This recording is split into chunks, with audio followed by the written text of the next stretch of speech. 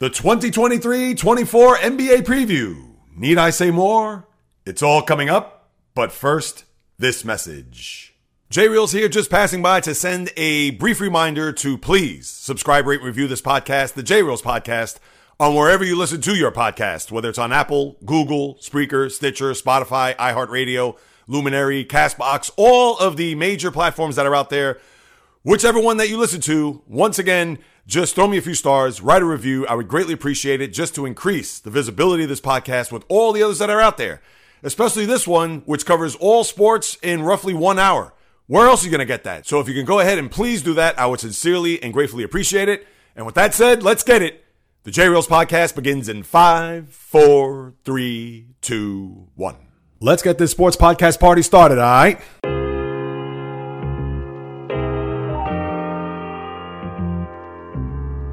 The J-Reels podcast.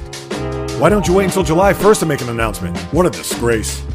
He can rack up all these numbers in October, November, and December, but what really counts is let me see this in January. The sports rebel without a pause, delivering fast-paced, jam-packed sports talk like no other. Listen, I gotta call it as I see it. He is not a good player. I'm sick and tired of having to deal with the disappointment of this franchise. When does it stop? And yes, another winter that I can sleep in peace. Coming correct, direct, and in full effect. Let's get it. This is the J-Reels podcast. Welcome aboard. What is happening, my good people? Greetings. How are you? How's it going? How's everybody doing out there? What is the latest and greatest? Well, I can tell you what the latest and greatest is. The NBA season is about to raise the curtain. Later this evening, as we get ready to tip off, as fast as it seemed like the Denver Nuggets just won an NBA championship against the Miami Heat. And therefore, here it is, 4+ months later, getting ready to have their banner raised to the Ball Arena rafters and get set and embark on defending that championship, as well as what the rest of the league is going to look like. Thanks for stopping by. I appreciate you joining me as we go pillar to post, soup to nuts on everything that's going to take place in this upcoming NBA season. And of course, it's always important for me to inform the first timer to welcome aboard. And for those who've been listening to me from the very beginning, somewhere in the middle, or even as early as yesterday, the latest podcast that came out. And if you haven't listened to it, shame on you. No, I'm kidding. Make sure you get to peep that as well to get informed on all that's happening. By now, we have a World Series matchup set, but we're not talking about that. But I understand that even if you are hours late or a day late or whatever it may be, you can still go back and check it out, as I have a lot of good tidbits there, especially at NFL Week 7. But I digress. Let's cut right to the chase here with this upcoming NBA season as far as the storylines are concerned before we get into some teams, break down some over-under totals that I have for you this year. And it's a weird theme with my over-unders, especially with my overs. And even one under, it revolves around one number. That's right. 4 of the 6 over-unders I chose zero in on just one number, and that one, just to tip my hand here, is 44.5. So just keep that in mind as we embark on that. But we'll have that, my NBA Finals prediction, you name it. I got you guys and gals covered, so let's cut right to it. The first one that comes to mind is that we have a loaded West and a not-so-loaded East. That's my storyline number one. Yeah, we could talk about teams. We could talk about, is Denver going to repeat? Oh, what about Jokic? What about that?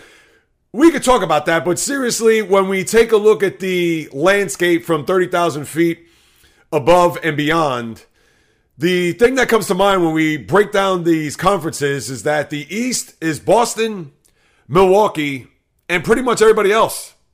Who knows what's going to happen with Philadelphia? As of right this moment, James Harden, who was a no-show late at camp, and who knows what's going to happen with him, if he's just going to sit out, if he's just going to take the fine, if he's just going to wait in his living room on his couch to see if he's going to get jettisoned somewhere. And that's going to be one that in Philadelphia, as we all know, it's not blowing over well with Harden and the team, but you have to wonder if this is going to permeate from the start of the season. And they can't just cut bait. $35 million that he's on the books this year. So we have that, and I'm going to talk about that a little bit more later. I know that's ad nauseum, and everybody's sick about Harden. But for the rest of the Eastern Conference, what do you have? Miami? All right, they made it to the finals last year. but they didn't really do much to have any reinforcements. If anything, they've gone backwards. I mean, think about it. They didn't bring in Damian Lillard, which was the big rumor coming into this offseason. Obviously, we know where he ended up. And then Gabe Vincent, who is a critical piece to their team last year, especially in that finals in the Eastern Conference against the Celtics and the way he played throughout the course of those 7 games.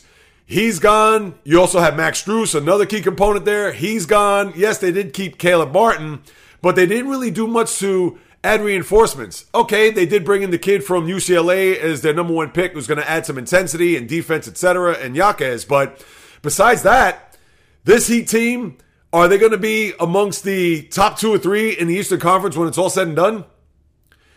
I don't want to hear about Atlanta, even the Knicks, Brooklyn. All right, Cleveland may take a step or 2 north, even though I don't like their number. Over-under that is, and we'll talk about that later. But the East really has 2 teams and everybody else. Whereas in the West, you have Denver, of course. You have Phoenix now with Bradley Beal from Washington to the Valley to go along with Kevin Durant, as well as Devin Booker. Golden State you can't count out because you have now Chris Paul part of the mix there to go along with Steph, Clay, and Draymond. We could talk about the Clippers and let's see what they're going to do to possibly with a full year. And I get it that even though Kawhi Leonard played last year and even with all the load management rules, how he says that he's just going to go and dance to his own beat, which that's typical Kawhi. But the Clippers could be a team that's laying in the weeds. You can't forget about the Lakers, as this could be the last go-around with LeBron there in LA as they try to get back to the NBA mountaintop. You're also looking at a team as an upstart like the Oklahoma City Thunder. I understand they may not belong with the Denvers, the Phoenixes, the Golden States of the world, but they're a team that a lot of people think are going to take that next leap in a very just competitive Western Conference. So when you have those teams, and I haven't even mentioned Memphis, who's not going to have Ja Morant for the first 25 games, but I'm sure he's going to have a lot to prove and maybe have a chip on his shoulder with everything that's transpired, all that being self-inflicted. But that's another indication that this Memphis team, if they're treading water after those 25 games, who knows? Maybe they take off. Maybe they'll be amongst the top 2 or 3 in the conference. And even Sacramento, who made leaps and bounds out in the Pacific and especially in the West. Let's see what they could do as they had a tough first round against Golden State. And maybe that learning lesson for them last year in the postseason will be one to build on coming into this year. So when you have the contrast of the East and the West, it is really night and day. So you have to wonder, outside of Boston, Milwaukee, who else could be that team that could rise to the occasion and maybe get to a conference final? Because as of right this moment, everybody's expecting Boston, Milwaukee to play to go ahead and see who's going to represent in that conference when it's all said and done. And out West, you could have any one of those 4, 5, 6 teams that could come out of that conference and maybe make it to an NBA final. So to me, that is the storyline number 1. Number 2, I have to talk about the Celtics, and this will be a little bit of a preview on them because everybody knows I'm a Celtic fan. But we look at this run here, especially with Jason Tatum and Jaylen Brown and all of these conference finals that they've been to. Of course, the one NBA final 2 years ago. And now it comes to a point where if they're not going to do it this year or maybe even in the next couple of years, when? Brad Stevens, who was masterful this offseason, trading away fan favorite and longtime Celtic Marcus Smart in a deal for Kristaps Porzingis, who, as we know, has talent, ability, etc. But A, you got to wonder what's in his chest, and also his health hasn't been impeccable throughout his NBA career. And then late in the offseason and pretty much on the eve of training camp, he makes the big trade, Brad Stevens that is, to bring in Drew Holiday, which reinforces their backcourt A. B, brings in a defender that's just as good, if not better than Marcus Smart, who was a Defensive Player of the Year winner 2 years ago. And then on top of that, a former Milwaukee Buck who knows the ins and outs of that team. So if they go mano-a-mano in the Eastern Conference Finals sometime in late May into June next year, obviously he's going to be a big factor in having this Celtic team go to places, and not only just places, but to go to Banner 18 and finally win a championship for the first time in what will be 16 years. So this team, as we all know, they've been to a conference final several times. Last year they were down 0-3, came all the way back before putting up a dud in their building in Game 7. And now it's time for them to get back to a final and win it all. And I can't say if it's not this year, when, but when we're looking at this upcoming year, it's finals or bust. I understand it's championship or bust when you're the Boston Celtics, one of the revered franchises in the sport.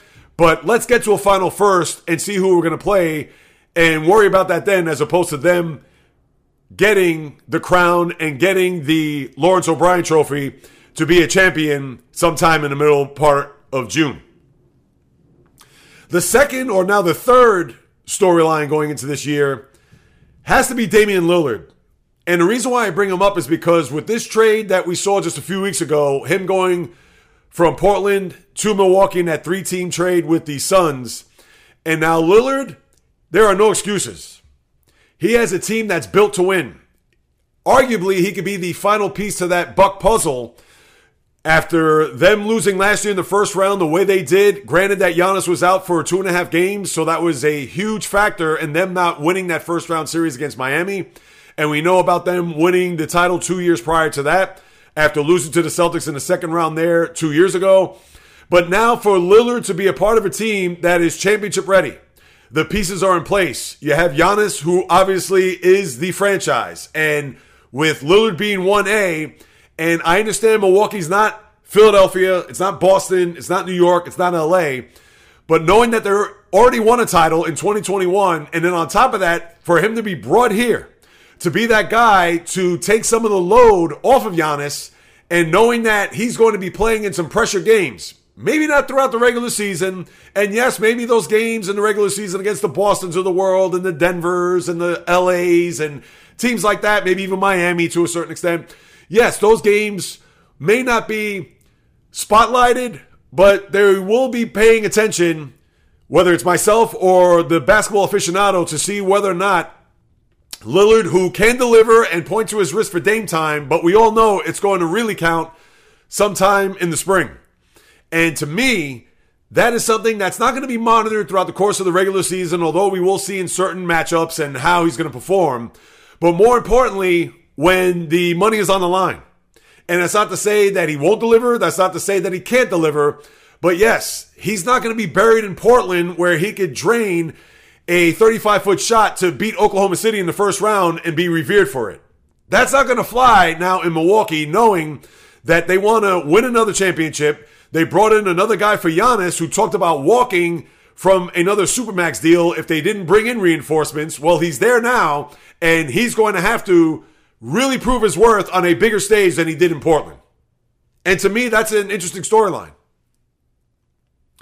Another big storyline, number 4, is what's going to happen in Phoenix, considering they're the one organization that's come close in that same year against Milwaukee where they lost the final up 2-0, and they haven't been able to get back, whether they got blasted in a Game 7 against Dallas there at home where they lost by 30, and then, of course, last year where they got again embarrassed and annihilated by Denver in a Game 6 in the conference semis, and now with Durant in training camp for a full year and another year older, Devin Booker, who is the face of the organization, and even Bradley Beal, a young guy who put up big numbers in Washington, but now he's a guy, I'm not going to say he's in the class of Damian Lillard, but a guy that a lot of people think that he could be that option that's going to be well needed. And even though there's only one ball to share between Durant, Booker, and Beal, but Beal could be that guy that maybe takes the Suns to bigger heights. Is that going to happen? Considering that Beal has not played in a big game since the conference semis, what was it, in 2017 when they played against the Celtics? That was the Kelly Olynyk Game 7, if you recall, where Beal was a part of the Wizard team that actually made their only big run throughout the Wizard run of Wall and Bradley Beal, etc. So we're going to have to see if Beal's going to be able to be the real deal to go along with KD and Devin Booker to see whether or not Phoenix could get back to a final. And also this puts a sidebar or maybe even a 4A. Kevin Durant's legacy in the NBA. We understand he's an all-time great. We understand that he's going to be a Hall of Famer. He's going to moonwalk into the Hall of Fame. I mean, please, he could retire today and he's a Hall of Famer. We know that and understand that. But other than the 2 titles that he won, and granted he was the best player on that team with Steph Curry, Klay Thompson, etc., But the thing with Durant, after that run in Golden State, he went to Brooklyn to see whether or not that he would be able to bring that organization a championship. We know that wasn't the case. And then when it was time for him to jump ship after Kyrie left in his trade to Dallas, he gets shipped to Phoenix to be that final piece to that puzzle in order for them to get to a championship and win. And we saw what happened there last year. And KD has, I believe, 3 more years on this deal to where he's going to have to stay healthy. And I would think that as long as he's healthy, he's going to be very productive and be arguably a top 5 player in the sport.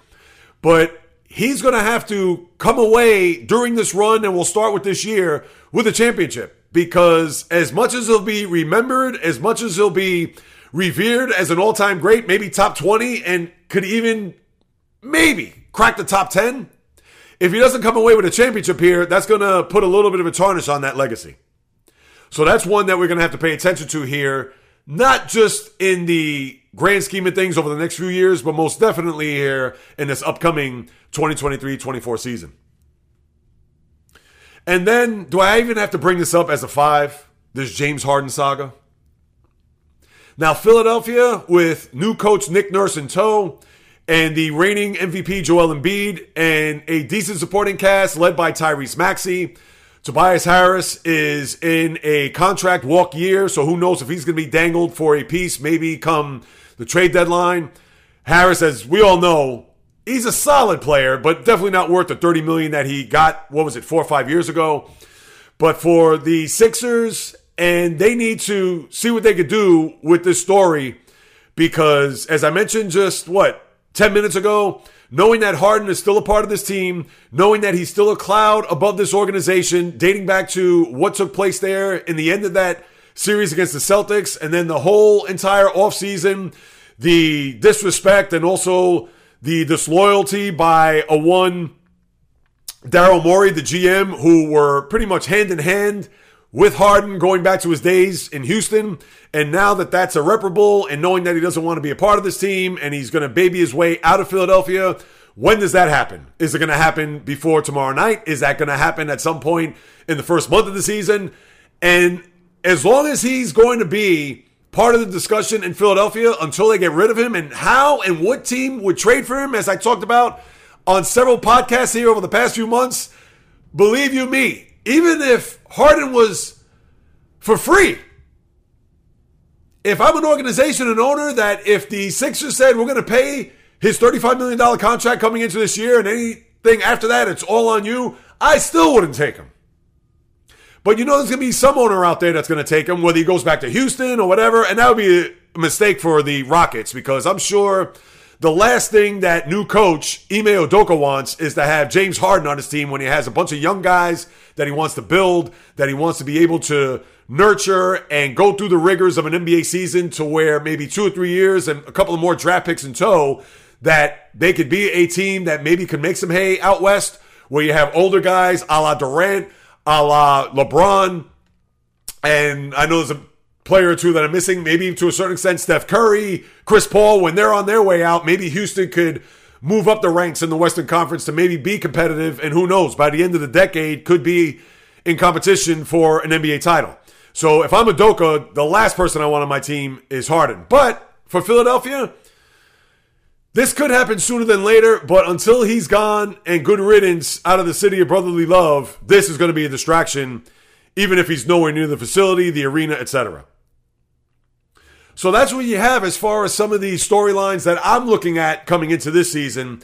And yes, we could talk about various teams. We could talk about who's on the come up, who's a team that may be on the downswing, what team is maybe going to be a little bit more respectable. And I know it's tough because in the NBA, when we look at it, as always, for all 30 NBA teams, it's tricky to separate the contenders from the pretenders because we know what teams are going to be there when it's all said and done. And I guess this would be the last storyline.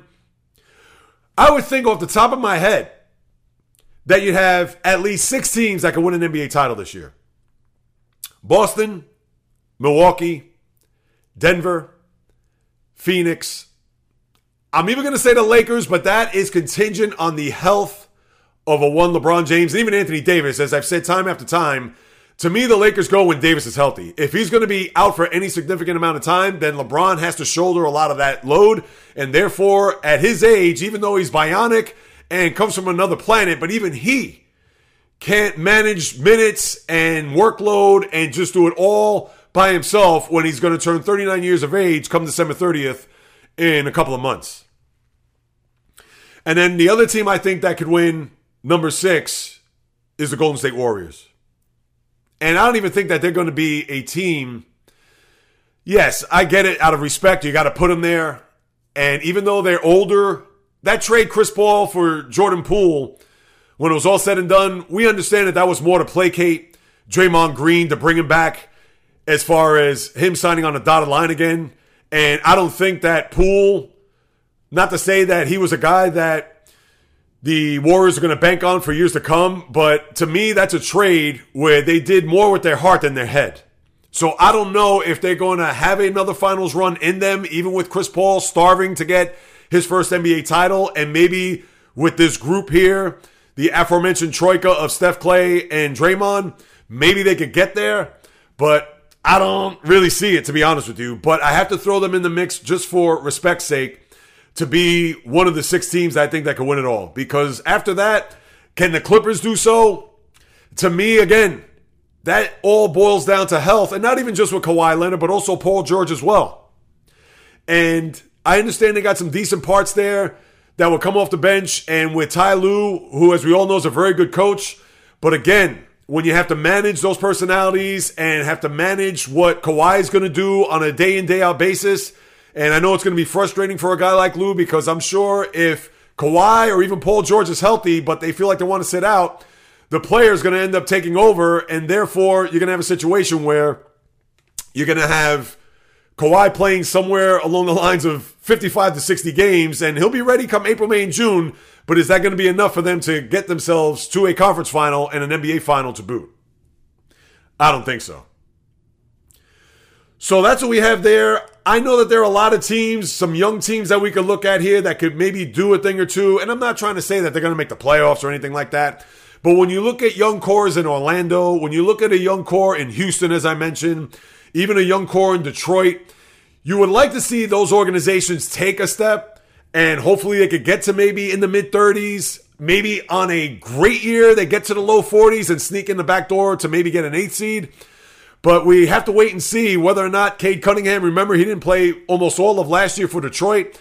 So you have to wonder how he's going to perform here, in which would be his 3rd year in the NBA. And then with Udoka in Houston, again, a lot of growing pains. And we all know the type of coach that he is. Off the court stuff you got to put aside. But for Udoka, who I think is a very good fit there for Houston, can the Rockets maybe be a team that could be hanging around the fringe come late March into April? I don't know. Maybe not this year. I would think maybe next. But you have those type of teams that I think could be surprising when we talk about the NBA landscape, because the dregs of the league, we would think the San Antonios, and I understand that that's also a storyline too. People are going to say, Jay, what about Victor Wembanyama? Right, Wembanyama, we know he's going to be a guy that's going to get a lot of attention. I'm sure he's going to get a lot of just appeal when it comes to the national landscape. I understand they're not going to be on every other night, but Wembanyama, everybody's going to wait and see what he's going to do. But the sad part about it is, as much as we're going to pay attention and want to put the onus on seeing how this player is going to perform in a league that, are they going to go after him? Are they not going to let him just have a red carpet to the basket or just play off of him? Who knows? If this was the NBA 25, 30 years ago, I think it'd be a different story. Obviously, with the way the rules are, you would think it would benefit Wembanyama more than it did a generation ago. And that's not to even knock the teams today, but we know the NBA is such a different sport where it plays from the outside in. And when you have a guy that's 7'4", you would think that they would try to mix and match. Yes, we know he can shoot the 3. Yes, you could probably post him up. Yes, you could probably have him play from 5 feet in. I'm sure he would be able to dominate on all facets and aspects of the game. And the one coach that could get it out of him, Popovich, you kind of wonder what they're going to do here. Are they going to turn the league upside down? Not necessarily this year, but are they going to play more inside out as he develops, as he gets into his NBA career?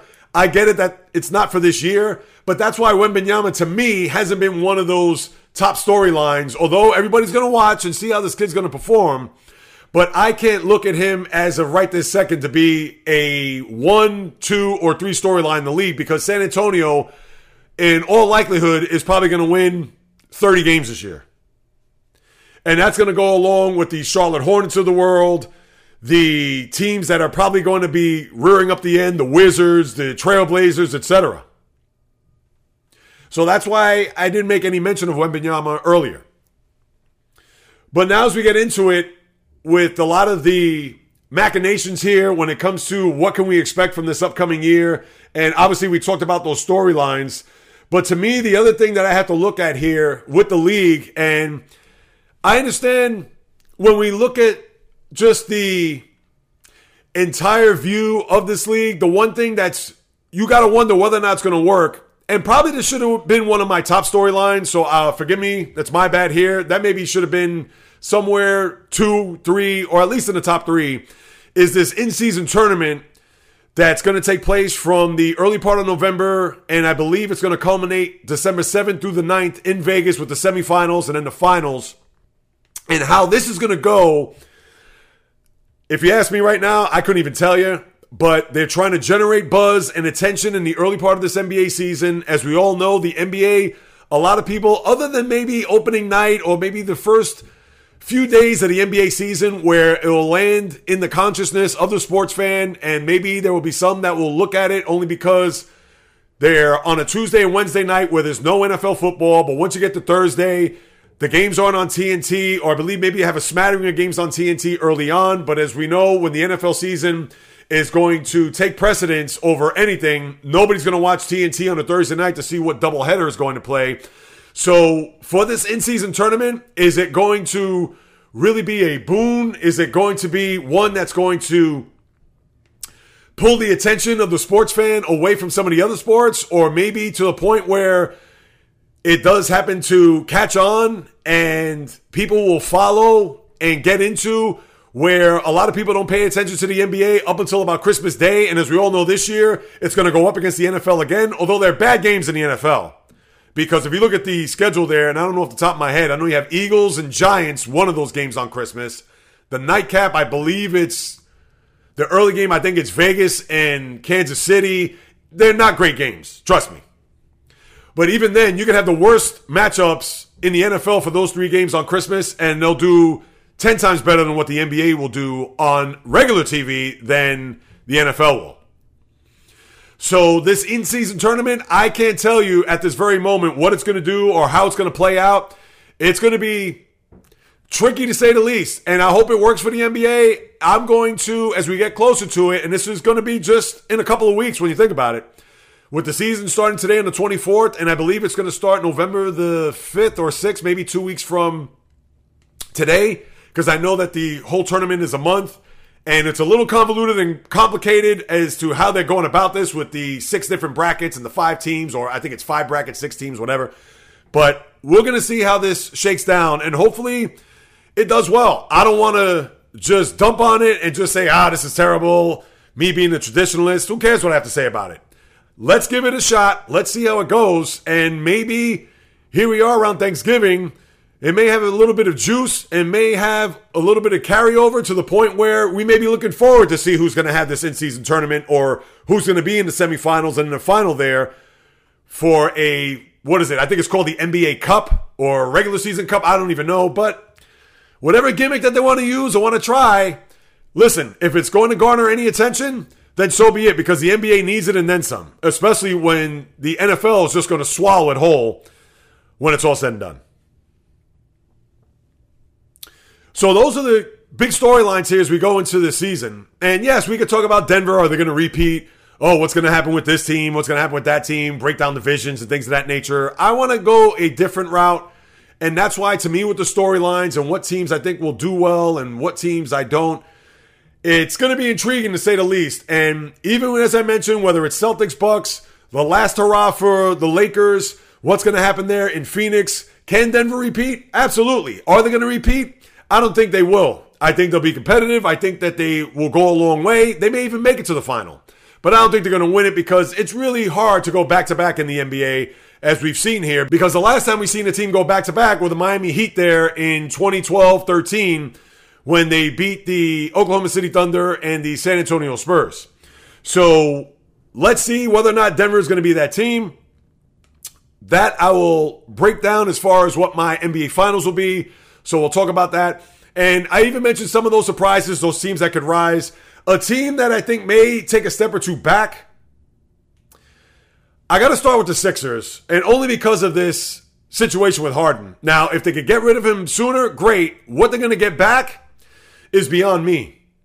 And you know that even with Harden and his talent still very good, but certainly not apex Harden as you saw there in Houston 5, 6, 7 years ago. But I don't know what they're going to get in return at this juncture, knowing that they have to get rid of this guy. And yes, they're going to get something back, but they're not going to get anything close to what they would deem to be equal or even less than that to plug into the lineup and see if they could get anything, even on his best day, close to what Harden could put out there on a basketball court. So I think the Sixers, and then with Nick Nurse there, and Embiid, who finally won his MVP, who he's been lobbying for the last few years, now that he's got that on his mantle, is the hunger, is the desire, is that all going to be there? Now, as you get to the season, and who knows how this Harden thing's going to unfold, and knowing that he's probably going to have to be the guy to carry this team, he's not going to have that sidekick like Harden or even Ben Simmons in years past. He may not have a guy like that. So what do you do if you're Embiid? And body language, we all know that prior to last year, as great as he is, he's been a front-runner type player. And who knows, if he can't carry the load, if he's not going to be able to shoulder that responsibility on a night-in, night-out basis to be the guy to say, give me the basketball, I'm taking us home, I don't care if I have to run over 20 guys on the court. Is he going to have that type of mentality? Because we know he doesn't really have that persona. He doesn't have that assassin's look in his eye when it comes to just saying, hey, I am the face of this franchise, and guess what? By hook or by crook, no matter how this is going to get done, I'm going to be the guy that's going to take us to the promised land. And if that's going to be the case, so be it. So I think Philly could be a team that's going to take a step back. And then in the Western Conference, I know I mentioned Golden State. I can't say they're going to take a step back. I do wonder about Sacramento, though. And Sacramento, when I say take a step back, I'm not saying they're not going to make the postseason. But with the Kings, you wonder whether or not if they're a one-hit wonder. Now, you would think that they're going to play well. You would think that last year was a big-time learning experience. They were hovering in the 2-3 seed all year. And unfortunately, generally in a year where a team is in the 3rd seed, the 6th seed is usually a team that they would be able to play well against, whether it be like a Minnesota, maybe even Oklahoma City Thunder, a team that doesn't really have that playoff experience or maybe has the equal amount of experience where you know that as Sacramento being a 3 seed, that they will go up against the likes of a team that may be a little bit better than them, or in this case, right on par with what Sacramento is, or even below that. But of course, they went up against Golden State, who at the time were the defending NBA champs. And we saw what happened there in that 7-game series. And you would think that they would look to build on that. And in my gut, I think that they can, but you wonder whether or not this team is going to have that same oomph, is going to have that same motivation, that same desire. You would think so, but with the conference loaded as it is, as I mentioned 10, 15, 20 minutes ago, I don't know if they're going to be a team. They'll make the playoffs, I think, but will they be in the top 3? Not to say that they're going to fight for a 1 seed, but will they be a team that will be in the upper echelon of the West, or will they just be somewhere in the middle or at the bottom rung of the playoff bracket when it comes to the Western Conference? And remember, you do have that 7 through 10 range, which will help. But still, when I look at the playoffs and I look at teams that are making it into the postseason, I'm looking 1 through 8. And I understand you do have to include 7 through 10 because whomever comes out of that then qualifies for 1 through 8. But you understand where I'm coming from. So that's what you have there as far as my teams that could maybe take a step up. Houston, Orlando, maybe Detroit. And then the teams that could take a step back, Philadelphia, Sacramento. Now, let me get to my over-under win totals. This should be fun when you think about it. But I picked 3 overs, 3 unders, and that's what I have here. And if you recall a little while ago, I mentioned that there is one theme here when it comes to these over-unders, and it's the number 44.5. And trust me, people, I wasn't trying to look for an angle. I wasn't trying to look for a scenario where I just had one number in mind and let me see how this is all going to play out as far as me picking these over-under win totals. I didn't want to take the obvious. You think I'm going to take Boston as an over, or Milwaukee, or Phoenix, Denver? To me, those are the safe ones. I wanted to pick teams that were somewhere in the middle. I wanted to pick teams that could go either way or could be right at that number to challenge myself a little bit, because last year I was 5-1. My one loss was Utah. And think about it. They traded Rudy Gobert and Donovan Mitchell and brought in a first-time head coach in Will Hardy, who was 34 years of age. Their number was 24.5. Why wouldn't I have thought that the team would be more of an under than an over? And as it was, they were an over by, I believe, sometime in late January, or maybe even early February for that matter.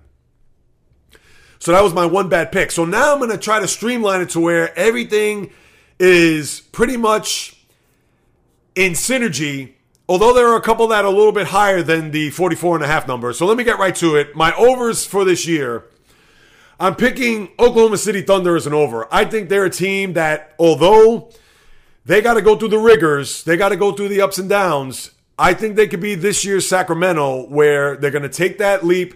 They could be somewhere between 2 and 5, maybe end up at 3.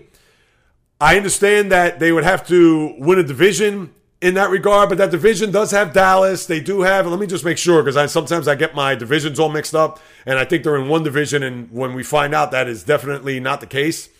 But for Oklahoma City, who is going to have a lot of promise this year, and a lot of people, I'm sure, have picked them as a trendy pick, a team that could make some hay, that could do some damage, and Oklahoma City, as a right to second, they're in the Northwest, not in the Southwest, where at first I thought off the top of my head that's where they were in as far as the division goes. But they're going to go up against Denver, and chances are Denver's going to be your division winner. Not that that matters in the NBA, but they do reseed based on record, so we'll have to wait and see how that plays out. But like I said, 2 through 5, maybe they'll be somewhere 3 to 5.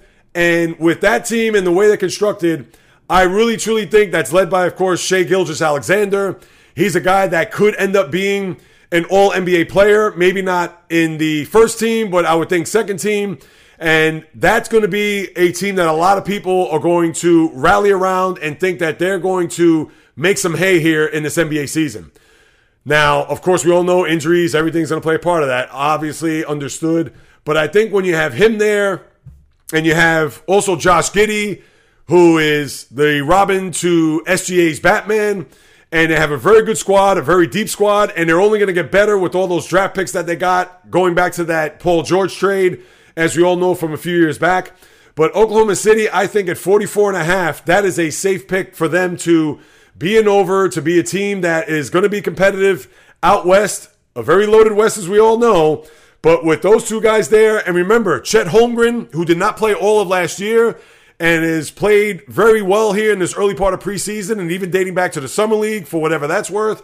So when you throw him in there, that's like adding another number 1 pick to your roster. I think that they're going to have a big year, and they maybe could push 50 games when it's all said and done. So they're my pick number 1. Also at 44.5, I'm going to pick the Minnesota Timberwolves. And it's funny because they play in the same division as the Thunder, but I think with Anthony Edwards, Karl-Anthony Towns, I know Gobert's a guy I can't really trust. I know he's more defensive, etc. They just signed Jalen McDaniels, who's also a very good defensive player, to a big-time contract today. I believe, 5 for $135 million, so they got him in the mix.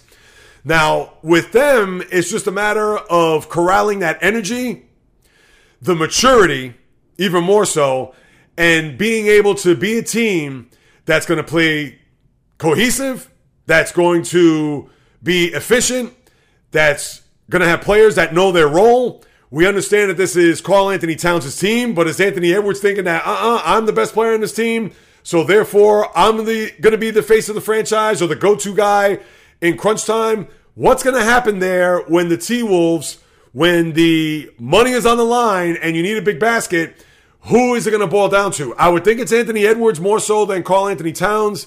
But one more time, I think this is a scenario where the Timberwolves, they should be able to eclipse 44.5, maybe even if it's just a smidge. Maybe if they get 46, 47, and they could also be underachieving too. But I'm going to roll the dice and pick the T-Wolves to be 44.5 as an over. And then my third over at 44.5, and I know this is dangerous based on what I said before, but again, the culture, the hunger, trying to get back there, considering that last year they were, I'm not going to say close because Denver was a better team, but Miami, who I believe were 44-38 last year as an 8 seed, we understand and know that they're better than that. So even if they win 48, even if they win 46, 44.5, that's a number that they should be able to achieve. And who knows what's going to happen? Maybe Pat Riley has something up his sleeve. I doubted that he would be part of the James Harden sweepstakes. If he does, he's off his rocker. But we know Pat Riley, he is a magician. He may even get the best out of James Harden if that happens to be the case. And I'm not trying to throw that out there as a rumor, but hey, stranger things have happened. And I'm sure he may be able to get Harden for nothing at this point, when you think about it. But with that being said, I think Miami, because of their pedigree and because of the way they're built, and that coach, 44.5, I'd have to take him as an over. If they were at 48.5, I'd be scared. I'd be like, nah, I'll stand pat. I'll walk away. That's not one that I will go to. But Miami 44.5 is an over. I will pick them.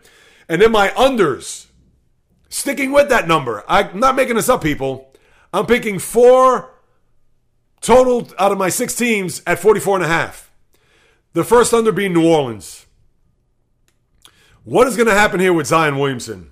And you would think that this team should be a storyline, considering that for all the reports, Zion is raring to go.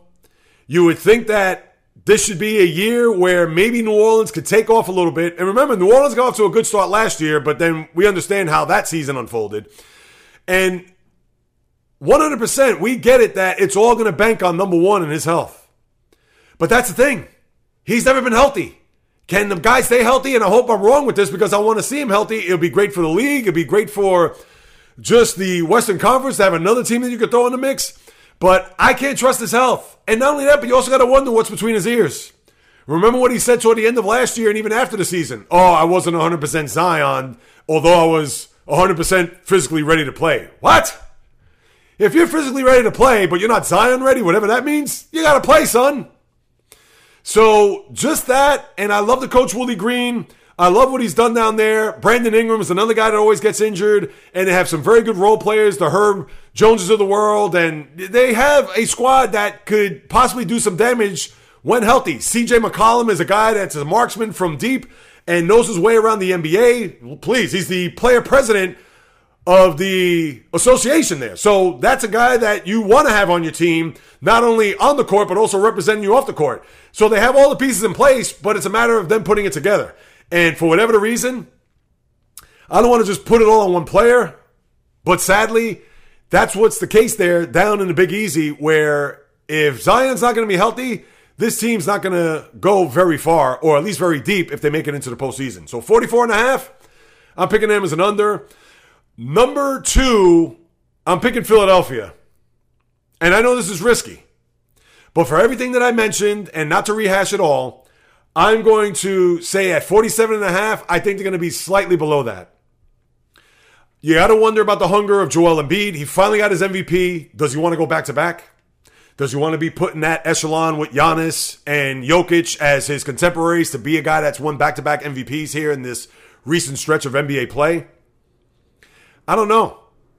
And again, this isn't to knock his intestinal or testicular fortitude, but if things start to go awry, if they start off, let's say, I don't know, 4-6, is Embiid going to say, oh, the hell with this, I'm going to take this team and it's my team and I'm going to do some damage and just wreak havoc for the team that's in front of me?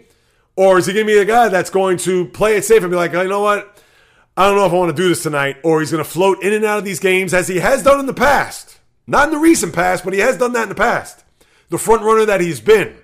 So this could be a little bit scary. And Nick Nurse, who's respectable, won a title in Toronto, but is this going to be a decent marriage, let alone a good marriage, to have Nurse come in there, to have to deal with Embiid, to have to deal with the specter of Harden, and even if Harden gets traded as I speak, and therefore would have to uplift that giant mass of negativity and just the stench of Harden, etc. But is that going to be enough for them to have a big season? And a big season meaning that they're going to win 50, 52 games. Could it happen? Absolutely. They have the talent, but again, is it going to be enough for them to win 48 games? Honestly, my gut tells me that they may eclipse that, but I would not be surprised if it goes the other way around. And I'm going to compare this pick to last year when I picked Phoenix as an under, because I felt that, and this was before they traded for Durant, I just felt that the loss against Dallas the year before in the conference semifinal, and then coming into this year, or last year at the time, I just didn't think at that moment that everything was going to click the way it had the last couple of years, even with Chris Paul there and Booker and even DeAndre Ayton. And as you saw there, they underachieved. So I could see this being my Phoenix pick of last year, and that's why I'm choosing Philadelphia at 47.5 as an under. And then I get it that the Eastern Conference is weak. I get it that it's a conference that, as I mentioned, Boston, Milwaukee, and maybe everybody else. But for the Cleveland Cavaliers, who got ousted by the Knicks in the first round in 5 games, their number is 50.5, and I like their team. I like Donovan Mitchell. I like Evan Mobley. I like Darius Garland. I love Jared Allen. They have a very good squad, and I love the coach, JB Bickerstaff. How could you not? You want to root for this team in the post-LeBron era where they've been muddling around. They haven't done well. Yes, they've been on the come-up here the last couple of years. They got ousted there in the in the playing tournament there 2 years ago. They made it into the postseason last year. Fell by the wayside, as I mentioned, in 5 to the Knicks. You would think that they would take a next step to maybe get to a conference semis, maybe win 52 games. I don't see it. Because I think there needs to be some maturity on that team as well. Not as much as Minnesota, but I do feel that 50.5, that number's high. I think they may come close to it. They may eclipse it in the final week of the season. Watch them go 51-31 and burn me. But I thought that number was high, and I believe I picked them last year as an over, and off the top of my head, I want to say that number was 46.5, and they may have won 50 last year, now that I think about it. But if they won 50 last year, and I believe Vegas thinks that, all right, if they won 50, they're going to go over that this year, I don't know, not so fast. So that's also a little bit of a risk, but you know what? Again, I didn't want to pick the obvious. I didn't want to go Denver, Lakers, Celtics, Bucks, this team, that team. For some reason, when I saw Oklahoma City and I saw that number, if you listened to the podcast yesterday, I said, I'm going to pick them.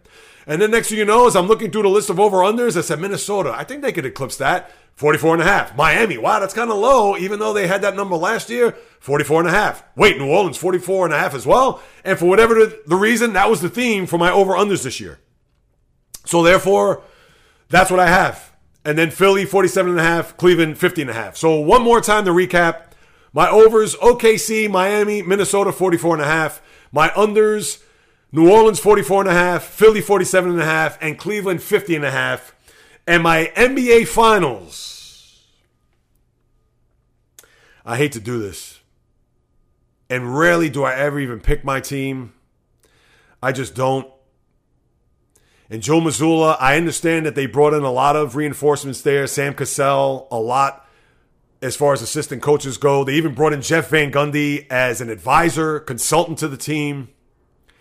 And not to say that that's automatically going to put them into the NBA Finals, but like I said, this team is built to win in these next 2 years. And not just get to a final, but to win. I'm picking Boston out of the East, and I'm going to say Phoenix. I think Phoenix, I'm sure there's going to be something burning within Durant.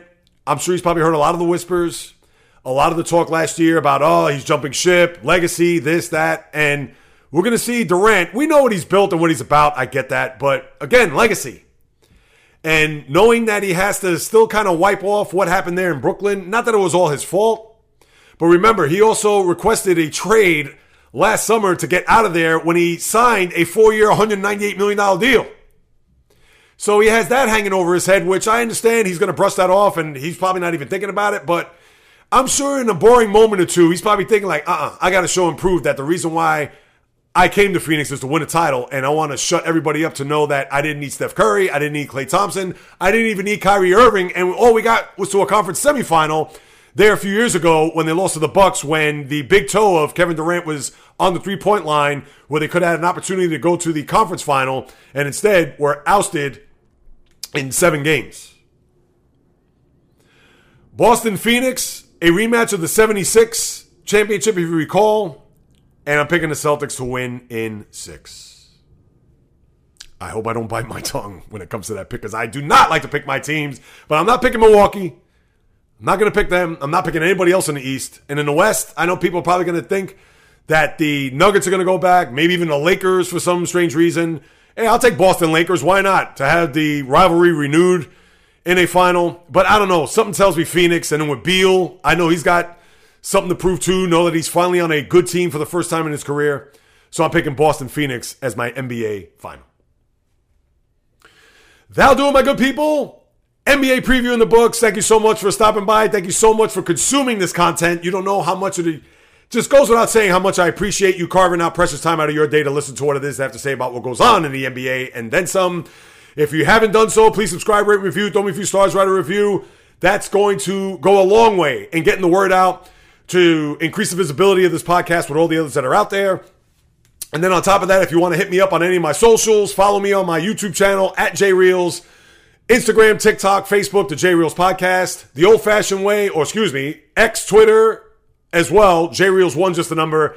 And then the old-fashioned way, question, comment, suggestion, the JReels Podcast at gmail.com. Hit me up. I'll be more than happy to follow up with you guys and gals, because whether you do or do not know, this is what I love to do, people. It's in the blood. It's in the DNA. As I like to say, sports is in every fiber of my being. If you can't tell by listening into this microphone through your earbuds, headphones, or speakers, then I don't know what else to tell you, people. But you know, each and every time I'm coming with fire, passion, energy, fury, with nothing but my thoughts, opinions, critiques, praises, feelings on anything and everything that happens on the world of the diamond, ice, gridiron, hardwood, golf course, racetrack, tennis court, boxing ring, octagon, you name it. From my lips to your ears, from my heart to your soul, from where I am to wherever you are, the JReels Podcast always comes correct, direct, and in full effect.